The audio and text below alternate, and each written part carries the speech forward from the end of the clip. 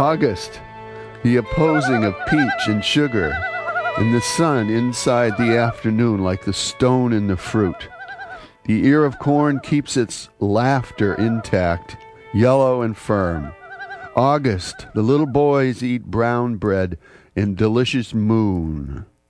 From Federico Garcia Lorca. Good morning, everyone. I'm Rob McCall. This is the Awanajo Almanac, collection of natural and unnatural events, rank opinion, and wild speculation devoted to feeling at home in nature and breaking down the wall of hostility between us and the rest of creation. And Awanajo is an Algonquian word which means small, misty mountain, referring to Blue Hill Mountain or your mountain. So this is the almanac for August the 19th to 26th, 2005. It's coming to the end of summer. Here are some calendar events that might be of interest to you. Now let's see. August 17th was Davy Crockett's birthday. Davy Crockett was born 1786. He was one of this country's first national popular heroes. Few Americans have had more lies written about them. His motto was, "Be sure you're right, then go ahead." Well, I have to ask, how can you be sure you're right before you've gone ahead? Anyway, August 19th, Bill Clinton's birthday. He went ahead whether he was right or not, I guess. He was born in 1946. And August 20th, the birthday of Jim Reeves. Put your sweet lips a little closer to the phone.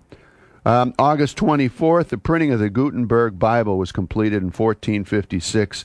The liberation of Paris, 1944. August 27th, the birthday of Mother Teresa. I guess that covers it for this quarter moon. So natural events, the end of the dog days just a week ago, usually marks a big change in the weather around here, and we've been feeling it too in the mornings. It's cooler and very, very pleasant during the day. The tattered remnants of tropical storms are still making their way up from the Gulf of Mexico. The leavings of the Perseid meteor shower, falling stars, last week were still visible on a clear night. And it's interesting, isn't it, how the eyebright, which is a good herbal remedy for allergies, is coming into bloom right now, just as the ragweed, which is one of the worst weeds for allergies, is also coming into bloom. Some unnatural events for this quarter moon, and actually for the whole summer. See the herds of mammoth, rumbling mobile campers towing the family car behind, with a copy of National Wildlife on the bouncing coffee table inside. Remember how the Plains Indians used to stampede the herds of mammoth rumbling buffalo over a cliff and then attain everything needful from the lifeless hulks? Wild speculation. Well, I'll leave that up to you, the wild speculation. The Field and Forest Report. Summer weather has dried the stalks of grass, Timothy redtop, orchard grass, to a shiny buff color, till some of the meadows look like wheat fields waving in the breeze.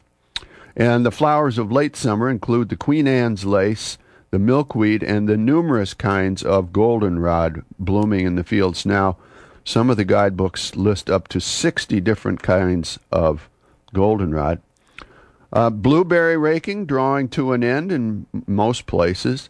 In the Mountain Report, here's some good news. I want to say good morning to Elizabeth McNamara, 7 years old. She's climbed the mountain twice in the last 2 days, and she might climb it again if she gets the chance.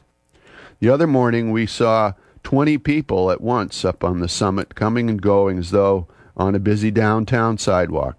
And the fire tower, dear friends, is gone. It's been lying on the ground for several weeks and now completely gone. And the top of the mountain is as it has been for the past 10,000 years. Saltwater Report. The fishermen continue to come and go. The mackerel flocking, herding, whatever the word is, schooling, I guess, around the docks and the breakwaters, much to the delight of those who like to catch mackerel fish.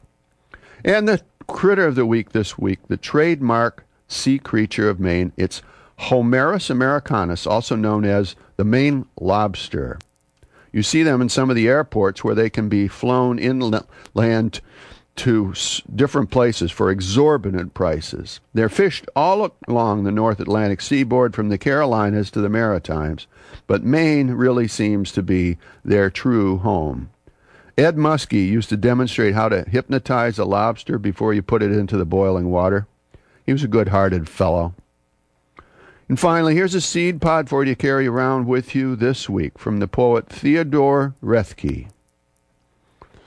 I thirst by day, I watch by night, I receive, I have been received. I hear the flowers drinking in their light. I have taken counsel of the crab and the sea urchin. I recall the falling of small waters, the stream slipping beneath the mossy logs. I am most immoderately married.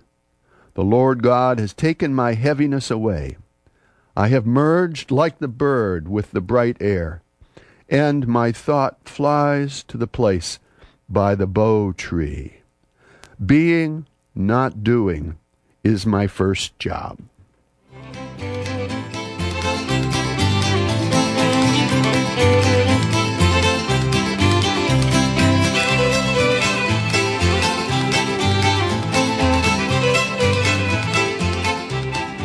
Well, that's the almanac for this quarter moon, but don't take it from any of us. Go out and see for yourself and support community radio.